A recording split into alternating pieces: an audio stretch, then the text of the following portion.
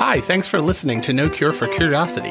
I'm Shawnee Luft, the Associate Dean of General Education at the University of Wisconsin-Stevens Point. The purpose of this podcast is to promote the value of a broad liberal arts education, including the ability to draw connections across different areas of study. A few weeks ago, Netflix released this new series, The History of Swear Words. It was narrated by Nicolas Cage, and it was kind of a light-hearted exploration of curse words. They brought in comedians and linguists and scientists and historians to talk about what they know and have studied about curse words. So I thought it'd be fun to watch the series and then talk about curse words with two of my colleagues. Ross Tangadal is Assistant Professor of English and Director of the Cornerstone Press at the University of Wisconsin-Stevens Point. His research focuses on American print and publishing culture, bibliography, textual editing, and in particular the works of Ernest Hemingway, F. Scott Fitzgerald, and writers of the American Midwest. I'm also going to be talking to Donna Warren. Donna has her PhD in philosophy from the University of Minnesota and is currently a philosophy professor at UWSP, as well as the director of the Critical Thinking Center. I should say up front that in talking about these words, Donna and Ross and I are going to say the words. We're not going to use any racial slurs, but we are going to say words that are offensive, are sometimes considered derogatory. There's a big debate in journalism right now about the difference between use versus mention. I think that distinction is important, but not everybody does. If you're uncomfortable with George Carlin's 7 dirty words, this may not be the episode for you. Ross and Donna and I talked about swear words for 2 hours. We had a fantastic conversation. I've edited it down to about a half an hour, and I hope you enjoy it. So, you ready to get started? Yeah. Excellent. You're supposed to say, fuck yeah. Fuck yeah.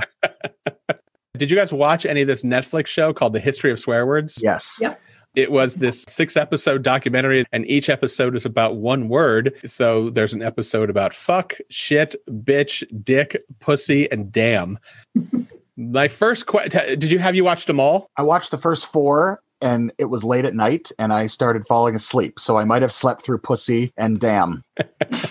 I'm blushing, by the way, through the podcast. Right. So that's actually a good place to start. What is our line for certain words? And the place I want to begin is actually to ask you, each of you, where you're both from, because I'm very interested in our geographies and then how that relates to words we're comfortable with. So Ross, can you start off? Tell us a little bit about where you're from and what your background is. So I was born and raised in a small town in Montana, in northeastern Montana. So it's just south of Canada and just west of North Dakota. So we're way up in the corner. Rural farm community.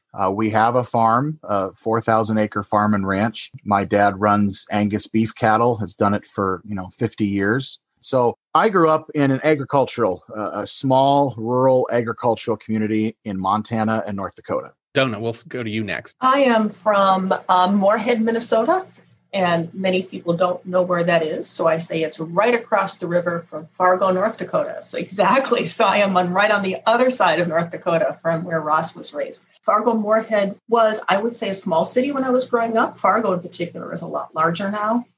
So I'm wondering if I would describe it as rural. I would really not describe it as rural. Both of my parents were college professors, and so I grew up right across the street from the university where they taught. But certainly you didn't have to go far out of town, like not a mile or two out of town, and you hit farmland. So it was that kind of interesting transitional space between small city and rural. That was one of the things I think about curse words I find really interesting is where we're raised and where we're from, I think can kind of determine what words we're comfortable with and what words we're not comfortable with, and then where it's appropriate to curse. Do you either have thoughts about that, about your backgrounds and your geographies and its relationship to cursing? On a farm, there's an awful lot of swearing. You make up swear words. I'm surprised in the documentary during the episode on shit, he said shit ass. And that's a word that my dad has used to describe a cow that he is angry at many, many times. And even as a child, I'm shit ass. What is shit ass? But then it's funny. It's almost like we'd get back into town and dad would sort of shut that off. You talk one way out on the farm and then you're kind of back in town and you talk a little bit differently when you're back in town. The other part of this I was really interested in asking both about is your childhoods. Swear words, they are like magical. Particularly when you're a kid, the more you tell a kid, these words are dangerous, they're off limits, they accomplish something that other words don't accomplish. Donna, do you have any particular thoughts about that? Yeah, I mean, my grandmother would always say, "Ick a doozy." And that meant God damn it. And I don't know where that word came from. I don't know if she made it up. So, she would drop something on the kitchen floor. She'd break a plate. Ick a doozy. I can still hear her. Ick a doozy. And her mother used to say gallis. So occasionally there would be a gallis, which is probably a corrupted Germanic something or other, because that was the language that they spoke. So I did hear those, but nothing that other people outside my family would recognize as like profanity. Donna, have you ever said ickadoozy in your life for any reason? There are certain things that's like the only thing that can capture it. It's not even like because it's not bad enough to be like a God damn it. There's a certain, just like a playful frustration to ickadoozy. How about you, Ross? Thoughts about your childhood and curse words? One thing that was never said was fuck. That was never. I grew up with lots of people, big family, lots of folks, but the F word was something that was never uttered. Jesus Christ, that one was plentiful. Oh, for God's sake, that's the ickadoozy of mine. Is oh, for God's sake. My folks, though, they don't swear a lot unless you could get away with it by quoting movies. Mm-hmm. If you were quoting a movie, it was funny. So that was like a comedy routine. You can imagine, Shawnee and Donna, I was very performative as a child. I can't see that at all. Right. And my family is very performative. So we'd always do sketches and line readings. And so that's when it was okay to say things like the F word or more blue language, because you're being funny. It's not out of anger or it's not out of rage. It's out. Yeah. It's a routine, right? Swear words have this interesting, I think there's issues of region that come in, as we talked about, age, gender, and then class. Mm-hmm. Right. So swear words have like all of these cultural embedded signifiers. That class issue is really interesting to me. That's really interesting because I had a conversation with my mother about this. She was talking about it because she is a little more prone to swear than I am. She will say shit more than I will. We were referring to this and just sort of reflecting on it. And then she said, "But you didn't hear me swear when you were growing up, did you?" And I said, "No. You don't swear much now, but I certainly never heard you swear when I was growing up." And she said, "No, I didn't swear when I was teaching." And I said, "No, I don't swear when I'm teaching either." like in the classroom, right? And I said, "You mean like when you're in the classroom, you didn't swear?" And she said, "No, before I retired, I didn't swear."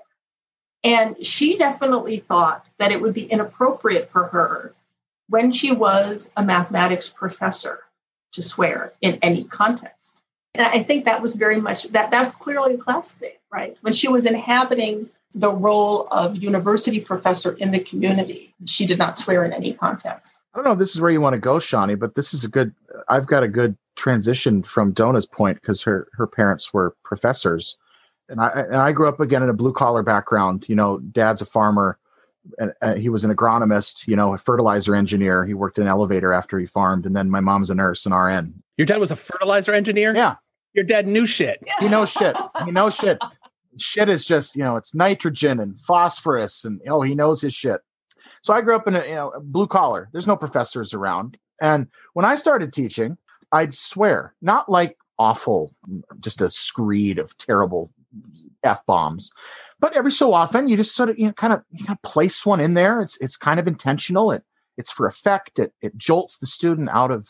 I've tried to be a little bit better and not swear as much and be a little more cautious. But at the same time, it clearly became kind of a leveling agent so that students recognize that, like, I wasn't this ivory tower better than you person. I'm just some guy that can swear too. Yeah.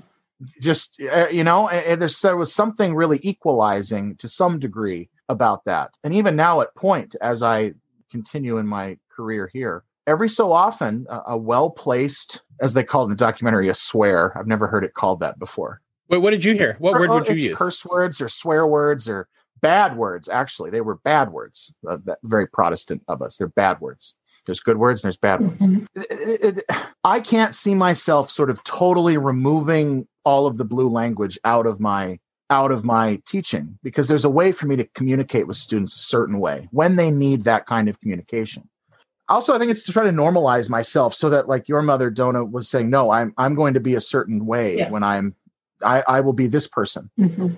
I do that to some degree, but also I want them to kind of see myself. And I don't know if that's a different generation of teacher, if that's a different generation of professor. Like we're more allowed to be ourselves a little more in front of students. One of the things that fascinated me about swear words that they get into a little bit on the show is a swear word can refer to something negative, but also refer to something positive, right? If you can refer to shit, this dinner tastes like shit, but you could also say, this is good shit. The word is so malleable, it could be the opposite of itself. It's amazing to me that words can sort of like take on the opposite of their meaning and still communicate something. That's why I went to an English professor in this conversation. Well, the wheels are spinning. I mean, fuck is the most malleable of all of them. It can take on I think it can actually take on, I haven't heard of fuckly, which would be an adverb, adverbial usage. But it can take on almost every single part of speech.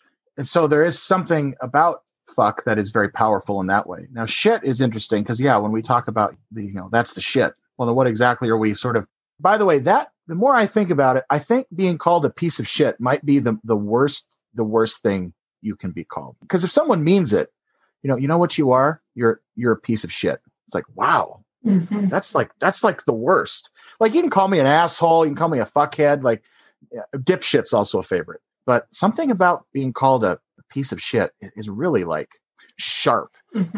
That can we just hold on that for a second? I really want to focus on. I love your point that being called a piece of shit, it really communicates something different than being called an asshole. If you were to ask me what the worst thing you could be called is, my first thought was being called a motherfucker. Nah, never. Right? Is that worse? Oh, no. Why? I don't know. Maybe it's the sanitation of motherfucker. Like that just doesn't, maybe it's because fuck has become so ubiquitous and you can use it in so many ways. It's lost some of its sharpness. Whereas piece of shit, dipshit, there's something there that just like degrades. It just pulls you down. Yeah, it's interesting. We were just talking before about like how a swear word can also be a positive thing. And there's a way that you could call someone a motherfucker in a way that's almost complimentary. Yeah. Oh, yeah. That motherfucker actually did it. Motherfucker. Oh, yeah. But not piece of shit. You can't do that. Right. That piece of shit actually did it. That's not going to work. It drags you down. Oh. Yeah, I think that's right. I think that's right. And it's interesting. I think I don't think there's anything that I could say better than you just how it hits you. Right. I agree. Motherfucker doesn't hit in the same way as piece of shit hits. Your point about piece of shit, I'll be thinking about this for days. Also, why does it have to be a piece? Somehow being a piece makes it worse. Yes, it does. You're not even the whole shit. Back to the great purveyor of masculine swear words, Glengarry Glen Ross, playwright. For those that do not know, American playwright David Mamet. He wrote a special part for Alec Baldwin in the film version, which is really excellent from 1992. And Baldwin plays this version, this man named Blake. And it's just a swear laden. It's very Mamet. The swear words become kind of poetry and the sharpness. It's all about the sound and the timbre of the swear words. Alec Baldwin's doing his shtick. He's going around basically demeaning everyone. This is like David Mamet's thesis, right? Men demean each other. That's like life. And at the end, he's talking about his watch. Like, I got this watch. This watch costs more than your car. And Ed Harris is like, I'm not going to take any more of this shit. And he goes, sit down, pal. Eat shit. You are shit. So hit the bricks, pal, because you're going out. So you're shit, not the shit. You're shit. Right. There's just, it's when swear words can, at least from as an English professor, from sort of a literary perspective, when swear words can be utilized wholly as part of the language. They're not just exclamatory. They're not just blue words that are meant to shock and make you, or they're transgressive. It's a transgressive thing. And it's about, at least for Mamet, demeaning to such a degree that there is no buildup. There's no coming back from that kind of immense masculine demeaning. Right. That movie, you're right, is like just a poetic exploration of curse words. There's so many lines from that movie. At one point, someone asks Alec Baldwin, "What's your name?" And Alec Baldwin responds, "What's my name?" Fuck you. That's my name. And Jack Lemmon at the end of the movie is playing Shelley Levine, and he goes to Kevin Spacey, who's playing Williamson, the office director, and he goes, as you say, he's picking his teeth, and Lemmon goes, "You're a real piece of shit, Williamson." See? And it's just it's an automatic kind of, I don't know. Yeah, Mamet, swear king. No one plays the piano like Mamet. There's a way, I don't know if this works in reverse, where men undermine other men by calling them female. Right. Yeah. Right? Like the word bitch, right? Those are words. Or pussy or cunt. Yeah. Because I think the difference, I think that both bitch and pussy occupy a space which is similar to the N-word. Not quite. Yeah. Yeah. But it's words that, particularly bitch, women can call other women. And it's different than a man using it. Yes, absolutely. Especially cunt. I mean, I think cunt is even closer. I mean, that woman would not call another woman that, probably. Never. No, that's... Well, not in the United States. In Great Britain, cunt is a very common word. That's right. But Don, I want you to stay on that topic, because what I find really interesting about bitch, like the word slut, like the N-word, is the way in which they've been reclaimed, right? There's an Alanis Morissette song, I'm a bitch, right? I'm a bitch, I'm a lover, I'm a child, I'm a mother. That's not Alanis Morissette. That's somebody else. It's not Alanis Morissette. Did she cover it? Probably. I'll look it up while you're talking. Continue. All right.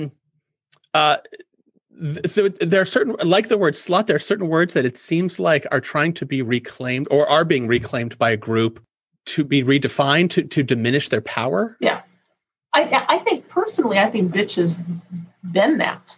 Meredith Brooks, Ross writes in the chat. My Google says Alanis Morissette sung this song. I wonder is it possible that the internet has led me astray? No, never.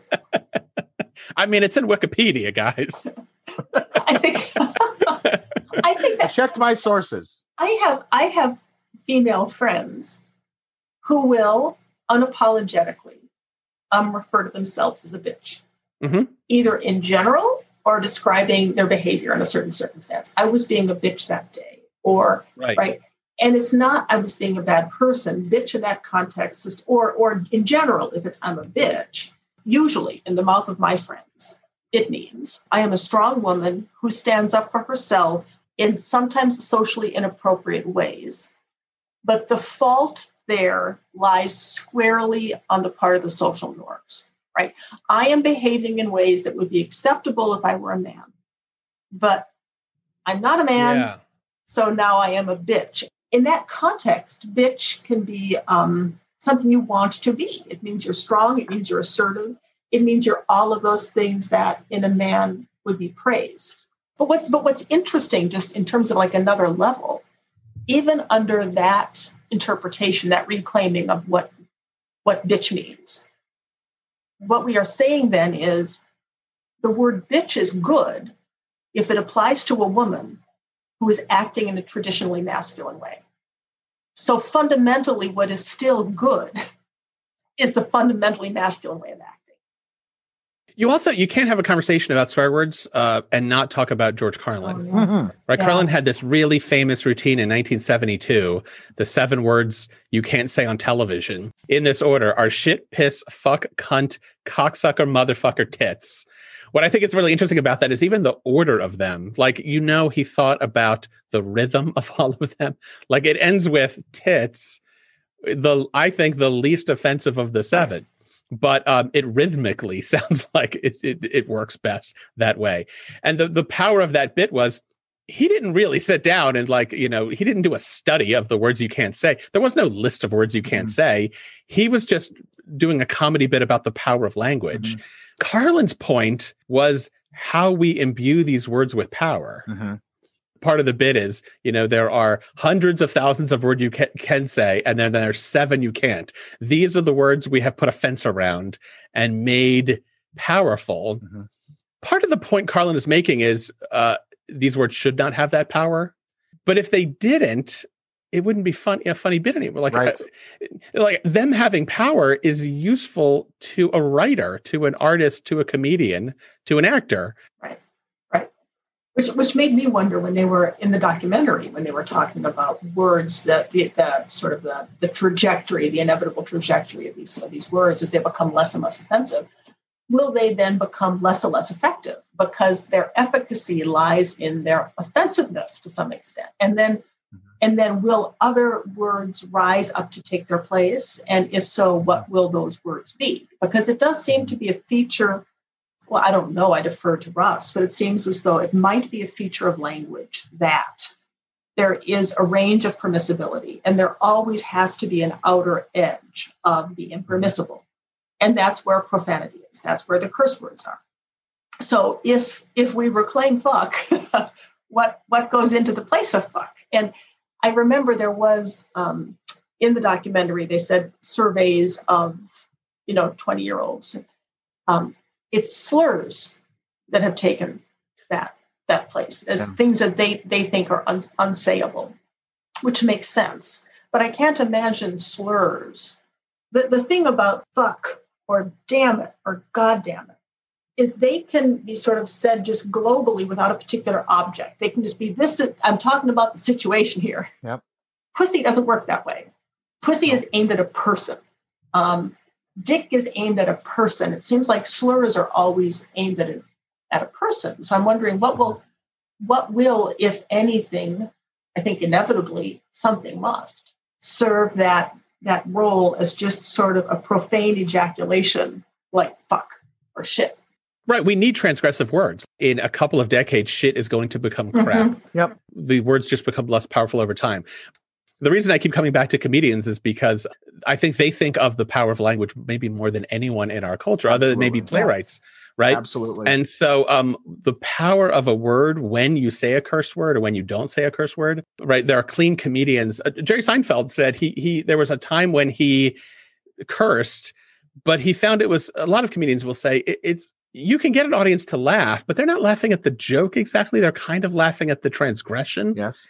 And so if you then remove the curse word and they're not laughing, your joke wasn't actually funny, right? Like the challenge of making someone laugh and not cursing, certain comedians like Jerry Seinfeld will say, that's actually a bigger challenge. Mm-hmm. That's fair. And when Seinfeld would say that, Jerry Seinfeld is famously a more clean comedian. But like my favorite stand-up comedian of all time is George Carlin. He did more with language than any other comedian because he was like an English major. He studied language and literature. And so he understood language, and he never tried to be like a movie star. Like he didn't try to jump. He was a stand-up and a writer like his entire life, So I love that this documentary focuses so much on stand-up comics. Yes. And how they manipulate, because to me, Shawnee, you hit it on the head. There are very few, if any, individuals who understand the power of curse words in particular, like people that stand up in front of other people to make them laugh and say words to make them laugh. They have to have just a preternatural understanding of censorship, of pushing the bar, of going low or going high, just an immense understanding of the human condition to get anything across to these strangers that are all 2 or 3 drinks in, usually. This documentary ends, the last episode's on the word damn. Mm-hmm. And before I watched any of them, that already struck me as weird because it seems like the documentary is going down. Yeah, starts damn with is, fuck. Yeah, exactly. Damn. I'm not even sure I would have thought of damn as a curse word at this point. I know. You could find that on Nickelodeon. Yeah, it's so soft now. It's so soft. Right. But that actually is maybe my favorite episode of the show because what it talked about is, first, they reminded me that there is a category of curse words that are religious. And also, damn is referencing the idea of damning somebody. Yep. And that it used to be an extremely offensive curse word. One of the points they make is the difference between damn and goddamn. God is like implied in the word damn, but when you don't imply it, when you just say it, you do make the word worse. Uh-huh. Who just says damn? You say damn it. Right. Who doesn't say, go for it. God damn it. Just you're in for a damn, be in it for a goddamn it. I agree. It doesn't seem just get your goddamn shit together. Just, God damn it. That's my family's word, by the way. It's all over my family. God damn it that's the phrase. That one, that's the one. And my 4-year-old daughter the other day, she always says, she goes, you said a bad word. I'm like, I know, I'm sorry. The other day she was trying to turn on the TV and my wife and I distinctly heard her say, God damn it. No, that's one person's fault. Mine. Damn is also one of those words that can be used as a positive. If a a Lamborghini goes by, you can say, damn, right? If an attractive person goes by, right, it can like reverse itself and suddenly be a reference to amazement or excitement. What's interesting to me about goddamn and damn and go to hell is the place of religion has changed in our culture. Very much so. And I wonder if it's to such a degree that what used to be the worst curse words, these kind of religious damnation, suffer in hell for eternity words, don't have their power because religion doesn't hold the same place culturally that it used to 50, 100, 500 years ago. But then the documentary makes a really good point, you two. So I like that they have the lexicographer and they had the specialist on swear words who wrote books on these things. And the lexicographer said, we think that, if we say geez or cripes, that we're good. But we all know in language, if you just replaced the bad word with a word that frick is another one, sort of, darn it, you're still saying you mean the bad thing, but you're censoring yourself. That does not mean that you're not saying the bad thing, if that makes sense. So like saying geez, that's Jesus. So if you're a religious person, go, oh, geez. Oh, I can say that because, oh, geez, I'm not saying Jesus. But you are. Yes, and the documentary taught me that those are called minced oaths. Minced oaths? Yes. Minced oaths. A minced oath. When I was growing up, I would say Jeepers Crow. Right. Jeepers Crow is a minced oath for Jesus Christ. I remember I had some Catholic friends in college who would say sugar honey iced tea. You ever heard that before? Yes. Is that a Midwestern thing? That's how Nicolas Cage starts the shit episode. Yeah. He's making iced tea. He says sugar honey iced tea. Yeah. I'm fascinated by minced oaths because they're still referring to the thing. It's like you create enough of a barrier or fence or distance that if you now say shoot, even though it only has power because of the curse word. Right. Because people know what you're not saying. Right. Like we still have to, it's almost like people have to say interjections. They have to curse. Right. And they found it's like a loophole in curse words. But this gets to a point about male and female, masculine, feminine, very much like values, like women are supposed to be seen and not heard, quiet and put together. And men are just allowed to be sort of wild, independent, insane people. And to me, that can be traced to a notion of womanhood that becomes really prominent in the 19th century, that women's roles is to make men better people. There you go. We are the civilizing force. So yes. if I start saying cunt, what hope is there for the world, right? Right, exactly. What hope is there for all of us? The idea is like if Ross and I say it, then hopefully a good woman will turn us around. But if women start doing it, well, then we're doomed because your role is to make men. That's I think the perception that's like a make men better. Yeah. Oh, and it's still prominent in the culture, especially in political culture. They still use that old tired behind every man is a great woman. Well, that's the same tired. Yeah. So women are saying, fuck this shit. But it's also tied to, for instance, one of the things that this strikes me as similar, and it might not be, and it's certainly not relevant to profanity per se, but just in the same general line of what's okay from gendered points of view. One of the things I love most about the pandemic is that I can teach in jeans. I have never in my lifetime taught in jeans, right? And so I am, because it's not something that many of my female colleagues do. But men do. Men do all the time. But women dress up. At least a little. Yeah. Right? You're getting into a great debate about gendered expectations of professors. Exactly.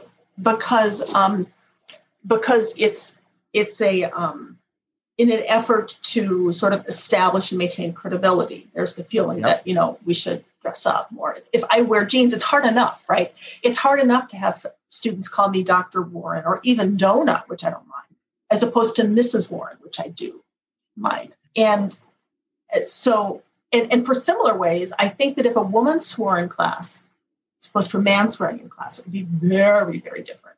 There is still sort of an inherent expectation for female professors to be maternal, caring, empathetic, civilizing. I like Donna's the civilizing force in the classroom. Mm-hmm. Yeah. It's been incredibly fun to talk to the two of you. Yes, this is great. I wasn't sure. I'm like, oh, he wants to talk to me about swearing. I don't know. What does that mean? Does Shawnee think I'm a potty mouth? I swear like a sailor. You know? This is actually an intervention, Ross. Yeah, Ross. Thank you so much. This was a blast. You've helped me like think about curse words in new ways that I hadn't thought about before. And that was exactly the point. Is I just love your insights and your thoughts, and you're bringing your philosophical background and your English background to these fascinating questions. Curse words, they have so many interesting connections to the things we talked about: culture, race, gender, poetry, art, region, age, and it's been a blast to talk to you all about. It's been wonderful.